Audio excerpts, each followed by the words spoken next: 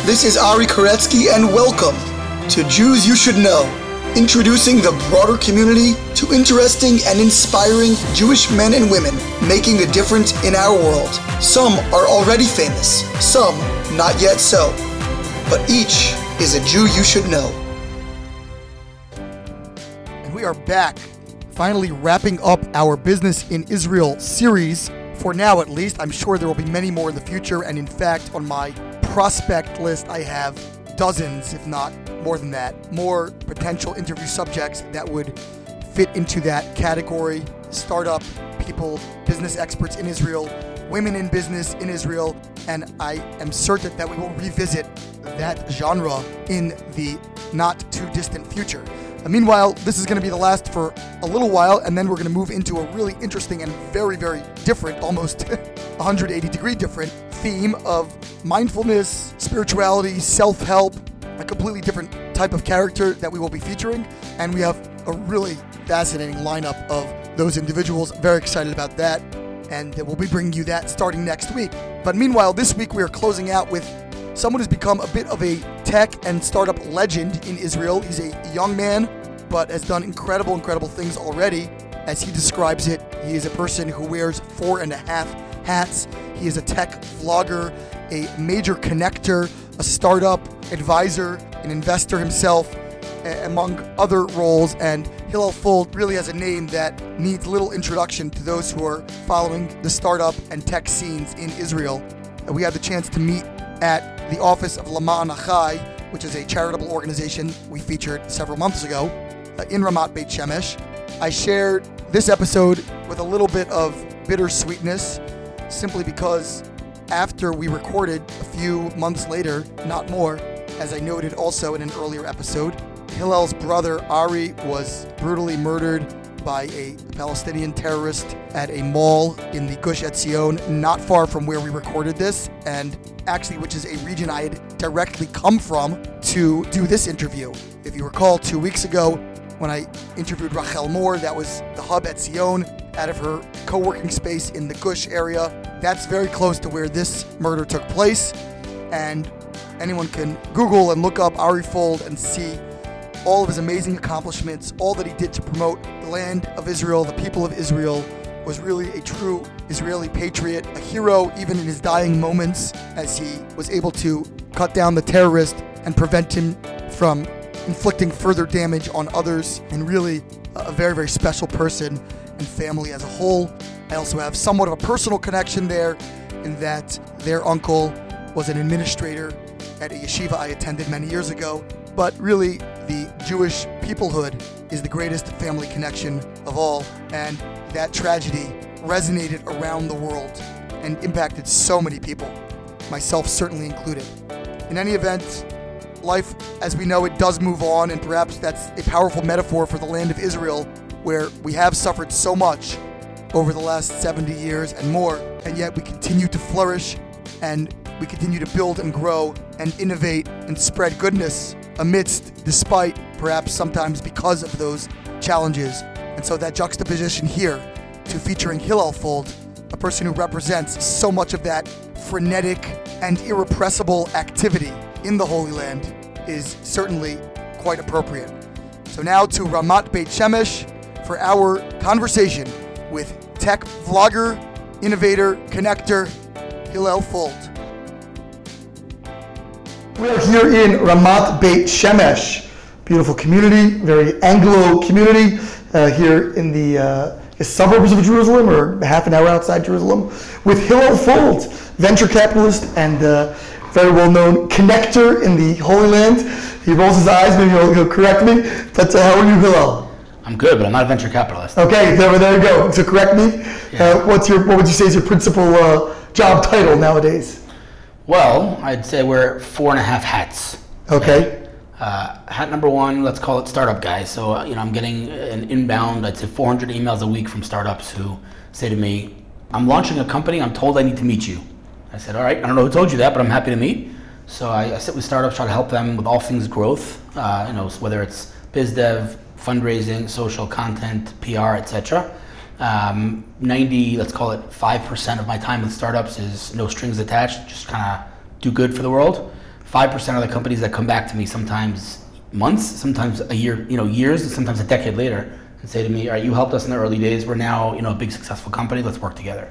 So that's hat number one, is startups. Hat number two is content. So this all started from me sitting at my first job, bored out of my mind, and I just started at the time writing a tech diary, which we call a blog today. At the time, it was definitely not a strategy, nor did I know where it was going to lead, but turns out writing content on the internet is a powerful thing. So that's really led to my entire career. So today I write and I cover the Israeli tech scene for every leading tech publication, from TechCrunch, The Next Web, VentureBeat, Business Insider, Inc., Entrepreneur, etc. And then approximately 2 years ago, I realized that despite all the hype and the buzz surrounding Israeli tech, there's no high quality video content. So I kind of entered that space, and I do a daily video blog about Israeli tech, interviewing entrepreneurs. On scene, or how does it work? Yeah, so I don't actually, it's interesting, it's a good question, because I don't actually go out of my way to interview anyone. I get a lot of inbound, come meet us and interview us for your vlog. And I said, I don't have meetings to interview people, rather I have meetings, and if a person's interesting, I'll turn on my camera. So I started to do that. That's become somewhat of a beast. B&H Photo now sponsor it, and it's grown and it's become, I think objectively it's just the highest quality video content about Israeli tech on my vlog. So that's hat number two, is content. Hat number three is I work with a lot of global brands as an ambassador / influencer, whatever that means. So for example, Google has a program called Google Developer Experts, where they bring experts from around the world to headquarters in Mountain View once a year.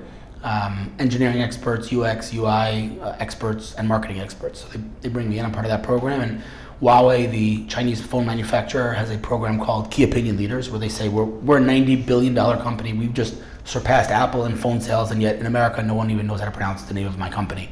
So work with us. You have a very engaged audience and help spread the word. So I work with a lot of global brands as an influencer. That's hat number three. So far we got startups, content, and brands. Hat number four is I have my own startup. I figured after all these years of helping startups, it was time. So I launched with a co-founder a company called Zcast, which is a podcasting platform. Cool. Ironically. So you and I know what it takes for you to do this. Imagine what it takes for someone who's a professional podcaster and he wants to interview someone across the world. You need a studio, you need equipment, you need audio editing, you need software, it's a major headache.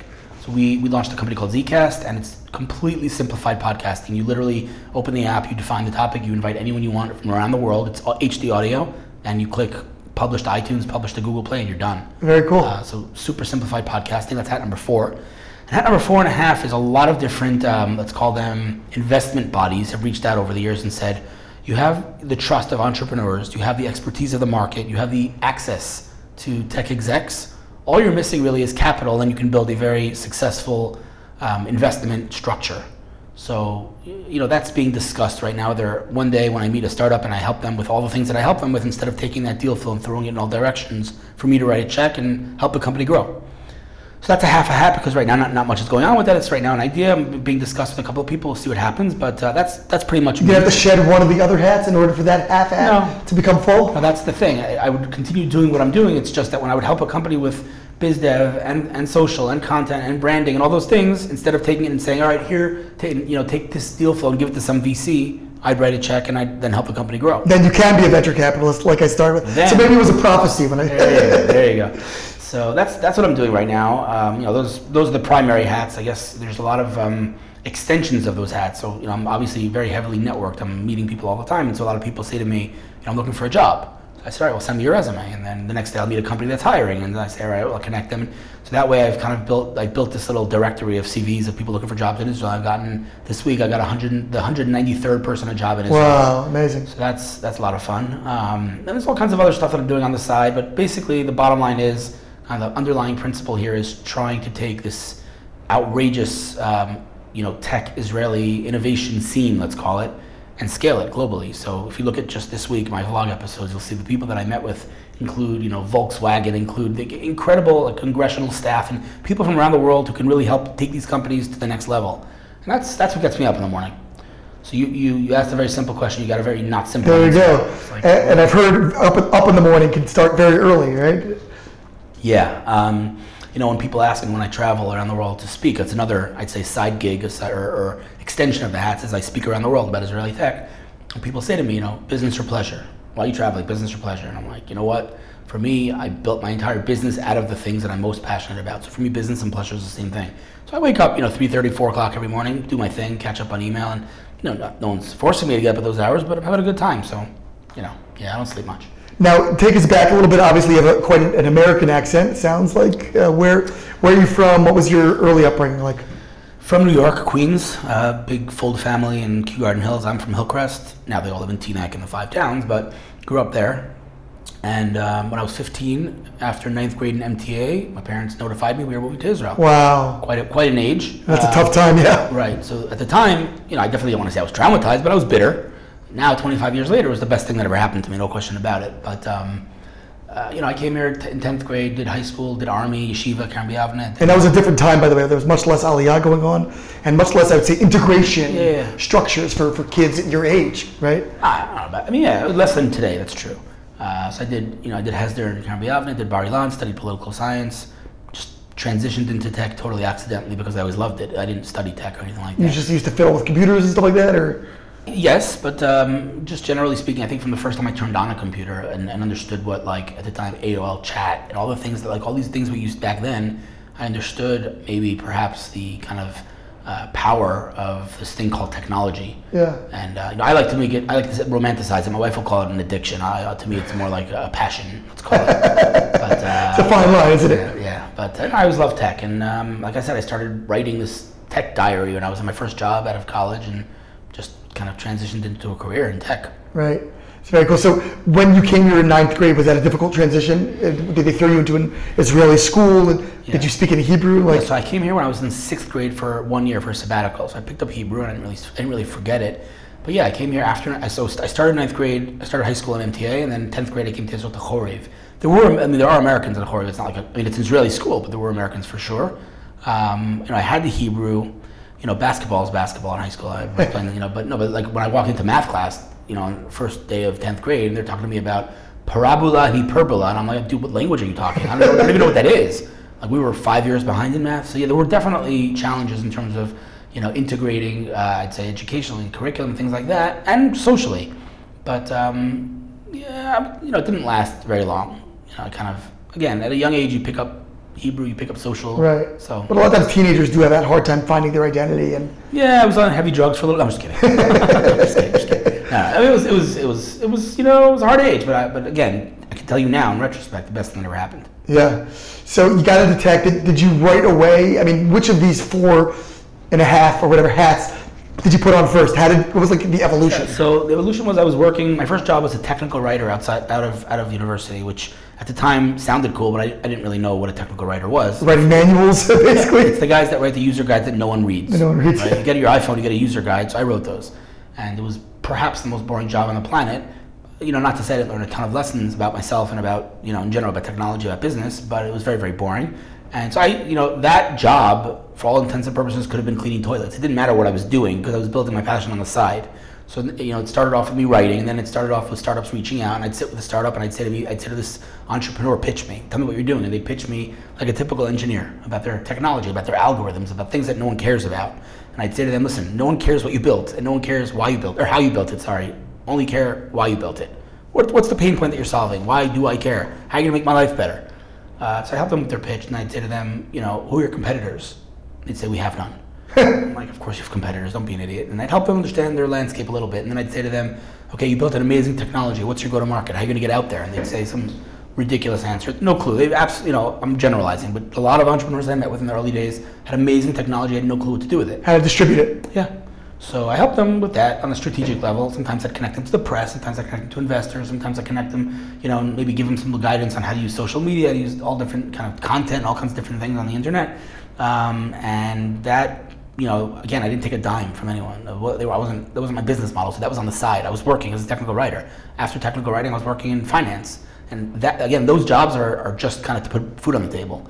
People say to me often, well, you were spending the last 10 years building this brand of yours. How are you living? And I said, well, I was working. Again, I could have been cleaning toilets, doesn't matter. I was building, and then over the years, my job and my passion merged into one, basically. I mean, the day that happened was the day that I got hired by my first tech company. This woman comes to interview me, and she says, what are you doing in finance? You're a tech guy, come into tech. And I said, where do I sign? So I came and I joined this company as head of marketing. And, I'd continue to meet these startups for lunch. They'd reach out and be like, let's meet. So I'd have my job. And then I'd go out for lunch to meet a startup. And one day the CEO says to me, like, where are you going every day? I said, I'm going to meet startups. He goes, why? I said, because they reach out to me. They want my help with marketing. He's like, so let me get this straight. Every single day startups come in and ask you for advice. I said, yeah. He goes, all right, we're changing your title. And that day he changed my title in the company from head of marketing to senior evangelist. And he said to me, go do your thing and elevate our brand. Be our guy in the ecosystem. We're not measuring, or this is not meant to increase sales in the short term, but in the long term, write the blog of the create company. A buzz. Yeah. Right. So I started the blog. I started doing social media for the company, and I started. But about that particular company, or no, not even about their particular space. Meaning, so this is I don't know how long we have. It's a longer discussion, but the shtick is when you go to RedBull.com. You drink Red Bull? No. It's not a very good product, right? And yet they're one of the strongest brands in the world. You go to RedBull.com. There's one word missing: beverage. They're not selling you a drink.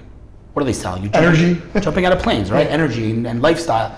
So, based on your question that you just asked me, like, why is Red Bull selling jumping out of planes? The answer is they're not doing all this to increase their sales in the short term of drinks. They're doing this to own the space, to be a thought leader, to be an authority in the energy drink space. And what's happened as a result is that there's many energy drinks out there. There's only one that matters, right? And so I said to him, if we start writing content, we start doing good for the ecosystem, we start being a real authority, long term, it will elevate our brand and we'll win. And that's what happened. And again, this isn't my, shita. It wasn't I didn't make it up. It wasn't my chiddush. This is a Jewish podcast. Translate it. This wasn't my strategy. This has been done before. Look at the brands out. Look at the biggest brands. They're all doing this, right? So, it was early. Not many had been doing this back then, but it made sense to me. When everyone else is selling, you're focused on giving value and really building out the authority nature of your brand. And it slowly but surely grew, and at the end, the company was bought for $90 million. Wow. Yeah. So at that point, you left the company and kind of... I left the company before, actually. I left the company before. I hope you had stock options, though. Nah. I left the company before, but the reason I left the company was because I got pitched by a very well-known entrepreneur who said to me, you meet all these teams, you're part of all these different teams with startups and all these things. How do you communicate? When you talk to them, how do you guys talk? So I said, well, we use Skype, we use WhatsApp, we use Google Drive, we use Dropbox, we use, and the tools went on and on and on. He goes, does that make sense to you? He says, you want to talk to your mother, you open WhatsApp and you write her a message. You want to talk to a team, you have to use 15 different tools. Does that make sense? And I said, no. He goes, well, I'm building the solution to that. And I said, sign me up. So I joined the company as CMO. The name of the company at the time was Zula. And it was a team communication platform in one place. Conference calling, file sharing, team chat, one-on-one chat, everything you need to do to talk to a team. And we launched, and long story short, it was a success story till it wasn't. It was doing very well. We won some big competitions. We raised money from Microsoft. It was great. But then a company called Slack came on the scene and basically cannibalized the market. Today they're a $7 billion company. It was, I'm telling you, literally the same messaging, the same features, the same everything. So why did they win? Again, longer discussion. If I had to name one, if I had to say in one word, execution. They just executed their butts off. They just made a much better product than we had. But it was literally, I'm telling you, one for one. If you look at the features, you look at everything, it was literally the same thing. So we learned a lot of lessons, but so Slack, is a beast. There's still other players in space, but there was no competing with Slack. They were just growing like exponentially. It was crazy. But and that led to another startup. It led to a whole bunch of other things. But in terms of the progression, I was working and just building this thing on the side, and then they merged into one. And now my passion is my job. How did you end up ultimately figuring out how to monetize these relationships? I think it's like a really complicated question. If you're a relationships guy, you're a connector, you're a networker, you want to help people. Like that's, you say you got 193 people jobs, etc. Like that's natural passion probably, and right. people, you help them out. And then it's kind of an awkward transition to say, okay, well, how do I make money off of that? And how much do I charge somebody and for what and at what point? I'm writing a book about this now. Oh, okay, great. So I have a very strange and uncommon strategy when it comes to this stuff. And I'm not suggesting that this is right for everyone. If not done right, it doesn't work. But my strategy has always been, with every company that I'm now working with, I never came to any of them and said, pay me. It never happened. I don't even have like a presentation, like a deck. Right. I don't have such a thing. I've said, let me help, and I've helped, and I've helped, and I've helped, and I've helped, and I've showed them what I can do for them, and I've helped some more. And just when they thought I was going to ask for something, I helped some more, to the point that I started getting emails from people. I'm not going to name names. In fact, I'll read you an email without naming the name of the company. This is a company worth billions of dollars in Silicon Valley, not even an Israeli company, nothing to do with Israel. And I've helped them just because I genuinely love their product for years. One day I'm sitting at home and I get an email with the subject, thank you. And then he writes, Hillel, I won't ever forget your enduring support for what we've been building over the years. Remember, this is a company worth north of $1 billion. It's time we got you some stock and asked you to be a formal advisor. I know you wouldn't ask for this, but it's the right thing to do. I hope you'll accept. We are only just beginning, and I could really use your advice when you have the time. Wow. All the best.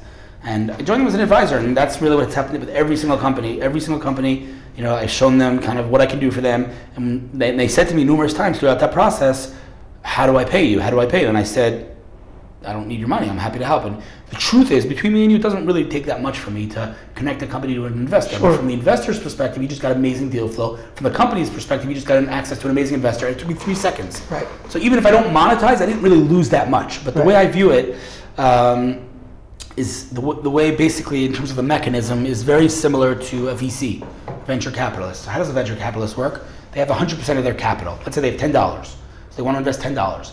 Nine of those dollars is at least $9.5 of those dollars are going to go into the wind. They'll never see it again, ever. Right. But 50 cents of those are going to return the entire fund. That's the same thing with me. 95% of my time with startups, I'll never see back. And that's fine, because 5% return the whole Even fund. if they succeed, but you're just helping them and they're not going to offer you money or stocks. It's rare that happens. Meaning, again, I'll just be very clear. I'm not talking about a company that I had lunch with. I'm talking about a company that I accompany long-term and help them sustainably. They come back. Very rarely do they not. Very, very rarely. Just because you think for selfish reasons, or they need you, or because they really appreciate you? No. It's not a thanks. Here's a reward. No, it's we see what you can do. We need that on our team. Proving value. And when that conversation happens, it's not okay, let's negotiate. It's what are your terms? Whatever your terms are, well, it's yours. Take it. We need you. Period. Right. So that model probably only works if you're really demonstrating serious value on a consistent basis over time 100%. to a lot of different places. Yeah, if you're a BS artist and you just talk about not if you're a BS artist, but if you're just somebody who's you connects a lot of people naturally and helps one or the other out. If you connect, I got a phone call a couple of weeks ago from a CEO. I connected him to an investor. Now again, that took me 3 seconds, but it doesn't matter because that investor wrote an $8 million check. Right. So then he called me up and he said, what's your fee? Exactly. And I said, there's no fee. So. Again, that's a specific discussion, and at the end, I'm an advisor at the company. He pays me a retainer. Right.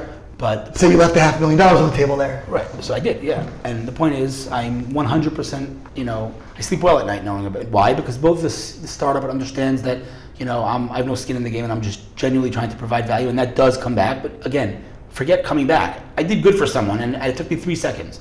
On the flip side, though, the investor understands that I have no skin in the game. I'm just sending him the best deals there are. And once they start taking a fee, then it's he's getting money to send me this deal. It's not I don't know if it's really the greatest deal. Whereas he's sending me a deal, he gets nothing. It must be a good deal. It's just a different dynamic. Right. So you said in the beginning, relationships. You got to think long term when it comes to relationships. You can't. It's very easy to monetize, but you jeopardize something much greater when you do that. But it sounds like you had the luxury of doing that for a long time because you had another job, an actual job. I don't call it a luxury. That's the process. Meaning, if you have a passion, you can't go into that passion tomorrow until you build up your credibility, build up your name. So go work, and again, go clean toilets for I don't care whatever you do. Put some bread on the table. That's fine. But build out your passion, build out your name, however you want to do it. Whether it's through writing, whether it's through social media, whether it's through whatever, connections. Help build up your name. Have a job on the side, but know what your end game is.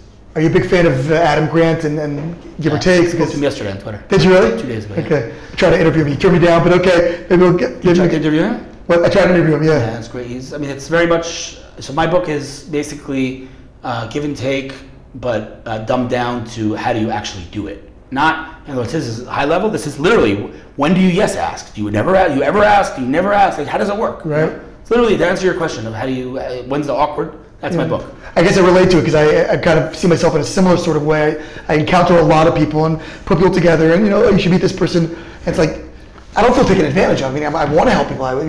But sometimes you're like, well, maybe there should be something thrown. So that's what I'm saying. So that is the difference. And I speak to people I think twice a day that say to me, but I've tried this and it hasn't worked for me. So yeah, because eventually you apply your strings. Don't apply strings. Once you apply strings, I don't care if it's 6 months down the line, whether you know it or not, subconsciously the person then begins to think, oh wait a second, he did all this just to ask for the money. Right. I never ask. I just keep giving. Eventually that person understands what I can do for them, and they come back to me and they say to me, listen, we need you. So I'm not judging anyone who does think that they should get a kickback. That's fine. I understand that that's you. But if you, at that point when you feel like you should be getting a kickback, you focus on giving some more, you'll get your kickback and then some. what are you most excited about right now in the Israel tech scene? You're covering it so heavily. What are the things that really Well, I mean, there's a lot of different, I'd say, vertical, a lot of different spaces in the tech space that are interesting. I mean, there's obviously blockchain's huge now. Blockchain's definitely, I think, in its infancy right now. It's sort of like the early days of the internet in many different ways. First of all, there's a lot of garbage, just like the early days of the internet. But so that's interesting. And drones is very hot now. There's a lot of drone companies. People don't realize that. But you know, to answer your question, what's most interesting to me is that I feel like we're in a very interesting transition right now. Everyone's talking about Israel as startup nation, but that's I love the authors of the book. Don't get me wrong. I don't mean to diss on them, but I think that's actually that book is somewhat outdated because when it was written, you know, you'd sit with an entrepreneur, and part of the dialogue with that entrepreneur, part of the discussion was always two words that you'd hear repeatedly, which is exit strategy. How am I going to sell my company to Google? How am I going to make my $100 million? That was the strategy both for entrepreneurs and for investors in Israel. Today, that's no longer the case, right? I sit with entrepreneurs every day and investors every day, and they say to me, we are looking to either invest in or build multi-billion-dollar sustainable businesses. Their own, right here, yeah. Yes, and so you're going to see, I think, in the next decade, you're going to see a couple of Googles and Facebooks coming out of Israel. And that's really interesting. So I feel we're graduating out of startup nation to something much greater. And we're already seeing it, by the way. This isn't just, you know, a theory. Look how many, you know, quote unquote unicorns, look how many billion-dollar companies there are in Israel. We're a country that's smaller than New Jersey with, you know, the most unstable region on planet Earth. We got, you know, the biggest advertising company in the world is Google. Number 2 is Facebook. Number 3, ironSource in Tel Aviv. You know, you look at companies obviously like Waze and obviously like Wix and obviously like SimilarWeb, which is the Nielsen of our generation, and AppsFlyer, which is the market leader when it comes to app attribution, and so many other multi-billion, reaching the billion or even more, multi-billion-dollar companies. Obviously, Mobileye, $15.7 billion. I interviewed Moise Navon over there, yeah. A number I can't even fathom. It's a ridiculous number. But you know, again, forget the actual number, the acquisition price. What's interesting to me is that the world's largest R&D center for autonomous vehicles is now being built in Jerusalem. Yeah. Just, I mean, think about that sentence, you know. The world's largest. And he said it's going to be the most disruptive technology of that we've ever seen. I mean, the implications are unbelievably. No question. Yeah. So yeah, I mean, that to me, what's most interesting about Israeli tech is that we're graduating out of startup nation and we're building something that's much, much larger. And given the context of how tiny we are and how insignificant in terms of size we are on the map, it's outrageous to watch because no matter what vertical of technology you look at, across the board, Israel's leading the way. Either number 1 or number 2 in the world. You know, 10 years ago we were cyber. And I get it, military cyber, right? Today, there's no such thing as a vertical of technology in which Israel is not a superpower. There's no such thing, which is crazy. I mean, I met with, 2 days ago for lunch, I met with a guy who is representing Alibaba in Israel, right? And I said to him, okay, so you have a guy on the ground in Tel Aviv, you must have a guy on the ground in Silicon Valley, in the UK, and New York. He goes, no, only Israel. Wow. Alibaba, the big Alibaba has a guy on the ground here looking to invest in Israel. Only Israel, nowhere else. I said to him, why Israel? He goes, what do you mean, why Israel? You guys have the deepest tech in the world. This is where it's at. You know, and so Volkswagen, I mean, all these massive, you know, and VCs, Google and Facebook and Microsoft, they're all here, and they're building core elements of their experience here in Tel Aviv, and Herzliya, and Jerusalem. It's wild. Unbelievable. Yeah. How does all this tie into your Jewish identity? You know, both in terms of when you're representing, you know, as a religious Jew around the world, all these different, you know, CEOs or whatnot, and also in terms of, you know, translating the skill set that you've developed within business into kind of community affairs, nonprofit work, things like that. How's that all mesh for you? So I'm on the board of a couple of nonprofits that, you know, focus on the poor and all kinds of stuff, but I definitely am not big, and I definitely don't have much activity in the nonprofit world. But in terms of my identity as a religious Jew, you know, it's an interesting discussion because as a marketer, I always tell people, you know, your biggest quote unquote disadvantage, or let's call it stumbling block, or let's call it obstacle, if you own it, if you own up to it, you can make it part of your brand, right?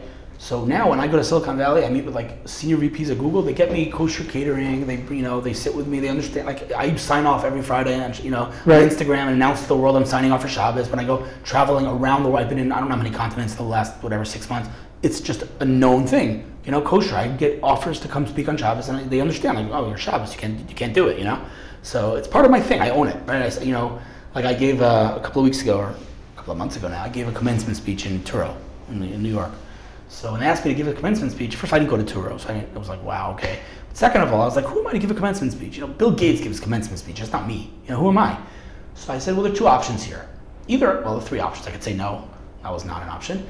Or I could stand up there and pretend, of course I should be, like as if like pretending that it makes sense that I should be giving a commencement speech. Or I could own up to the reality and say, listen, guys, I'm nobody. And this is how I started my speech. I'm like, I feel like a fake right now. I'm standing here giving you a commencement speech. Who am I? But then I said, that's the point, right? And I ended my speech saying, guys, I'm some random dude in Israel who went all in on his passion, ignored all the business advice to monetize. And because I went all in on my passion, I built my entire career. I'm not Bill Gates, but that's exactly the point. You don't have to be Bill Gates to get up and give a commencement speech. You don't have to be Bill Gates to succeed in life. You can do whatever you want. And so the same concept, owning up to the reality. I'm not a Bill Gates, and yet, so you own it, it becomes part of your thing. And I've had people write me on Instagram. I mean, a woman once wrote me on Instagram saying, I haven't lit Shabbos candles in 50 years, but your signing off pictures made me start again. Wow. I do now. I have a rabbi in my neighborhood. I just felt like I wasn't learning Torah enough, so I reached out and I said, let's start a chavrusa, start learning. I said, well, why not leverage the internet while we're at it? And so we do Facebook Lives twice a week, and we're learning, Gemara.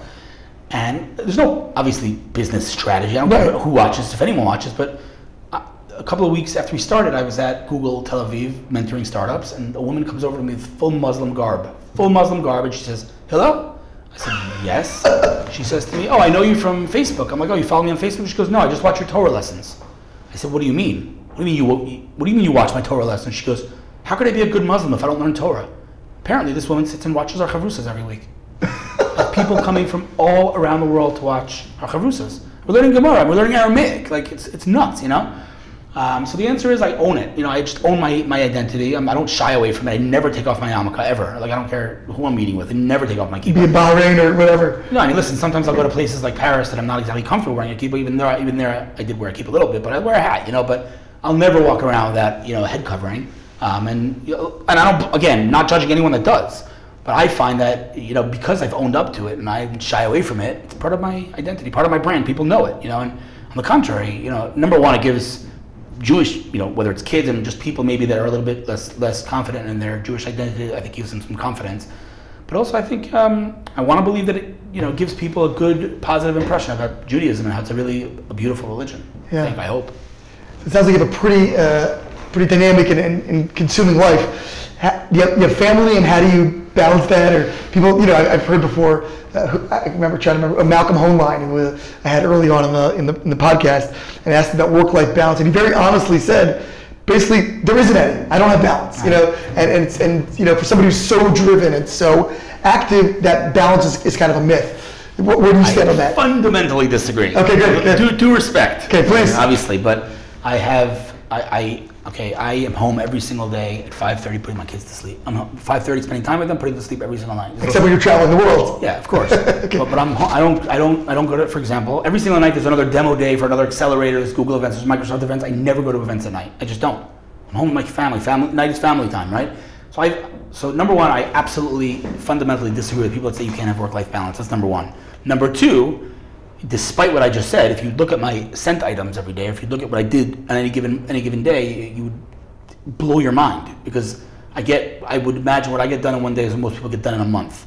And the way I've able to do that, honestly, is over the years I've optimized or hacked my day, hacked my life, honestly, with shortcuts and things that saved me hours upon hours. Can you give an example of one or two? I'll give you one example that is the best hidden secret that just no one knows about, and I cannot even describe to you. I mean, we're not on video right now, so you can't see it, but I'll just tell you real quick. Both on iPhone and Android, there's a feature called text replacement, and anything that you write several times throughout the day, you could set up a shortcut for.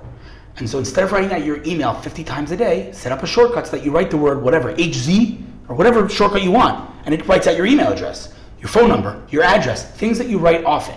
So I started with my email, my phone number, my address. But then I found that, for example, people are sending me their CV on Facebook Messenger, and I say, well, I need it by email so I can forward it to the job people that are hiring. So I write the following sentence. I write, thank you for your CV. Please send it to my email address. Make sure it's formatted well. Make sure it looks good. Just to let you know, I'm not a headhunter, so I can't promise anything, but I'll try my best. Those 4 sentences, take me, a minute and a half, 2 minutes, 3 minutes, times 50 every single day. That's one example. And then people send me, can you please promote my whatever cause? And then I have to write a whole back, I'm so sorry, I can't do it because it's my parnassa, it's my livelihood. And once I start promoting things, so that takes me 6 minutes every time. every single one of these things takes me You have a shortcut for each one of these. So every single one of these, I have a shortcut in my iPhone that I'll write 3 letters and it will write out the entire paragraph.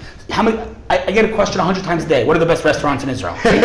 So I set a shortcut on my phone that I write the word best rest. That's all. I write the word best rest and it fills up 80 restaurants. What is, by the way, your favorite? I have a whole list of them. I mean, Harvey Smokehouse is up there. It's pretty new in Jerusalem. But there's a whole bunch of them. But I'm a big carnivore. But the point is, I set up many, many, many shortcuts that I would say out of every 10 emails that I send, one of them is actually something that I wrote. Other 9 are shortcuts. So that's just one example. That saves me probably 2 hours a day. I'm not even exaggerating. So the point is, I get a lot done because I've optimized my time and I found shortcuts for things that I can find shortcuts for without, jeopardizing things that should not be, cut corners, like actual relationships. Right. Don't automate your social media. You're not a bot, right? So that's something I do invest time in. And someone said to me yesterday, like, how do you have time to post on Instagram and Facebook and Snapchat and and YouTube? And so the answer is, it's important to me. It's a priority. So I cut corners where I can, and I focus on and invest time where it needs to be invested. And you don't sleep very much. I don't sleep very much. But I'm telling you, I don't jeopardize on work-life balance. I date night every Thursday night with the wife, every Thursday night, without exception. Put my kids to sleep almost every, I would say 95% of nights I put my kids to sleep, give them breakfast in the morning. I leave the house at 6:30 and I'm back, and then, oh, by the way, after I put my kids to sleep, let's say by 8 o'clock, 8:30, they're all sleeping, then I work till 2 o'clock in the morning. Right. So I don't jeopardize on my productivity, but I absolutely have work-life balance because I've made that a priority. People know that I do not go to events at night, no matter what. I don't care who you are. I will not come to your event, period. No offense, this is not a personal thing, but I will not come to events at night. Well, with maybe an exception a year. Like, really. I mean, I go to the We Were Creators Award. Obviously, that was super important. Everyone was there. It's like, why didn't you come? I'm like, because with my kids, So I don't speak at events at night. Another thing that I did kind of draw a red line is, while I don't charge startups, while I don't take money for 98% of my time, I found that I did these speaking engagements every single day. Like, delegations would come to Israel, investors would come to Israel, students and interns, and the Israeli landscape, and talk about Israeli tech, and talk about marketing, and talk about this and that. It was the same strategy for many years. Like, if you do that, you're gonna build out your name. So I didn't take money. But then I found that I was doing it every single day. So I just couldn't do it anymore. So I said, all right, I'm not gonna take, $50,000, but I gotta take a speaker's fee. So now I started taking $1,000, and that didn't really cut the volume. So I said, I'll do $2,000. That didn't cut it either. Meaning it just kept pouring in anyway. So now I'm taking $5,000. Someone wants to fly me around the world. They pay for my flights, they pay for my $5,000 speaker's fee. I just can't. Otherwise, it's just not sustainable. Right. So I don't charge startups on it, but I do charge for talks. Wow. And now there are exceptions, right? Obviously, there's a special organization that's doing amazing things. I try. I'll definitely maybe do it for less. Sometimes maybe for free if it's really something unique. But yeah, that's where I kind of drew the line where I could not sustain that.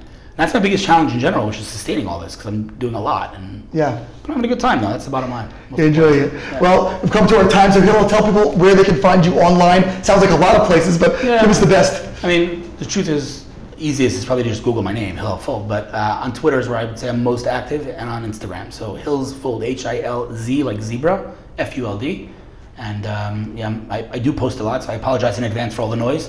But hopefully it's valuable content. I think if you follow me, that's on Instagram, you'll see a nice mixture of tech, startups, food, cars, and family.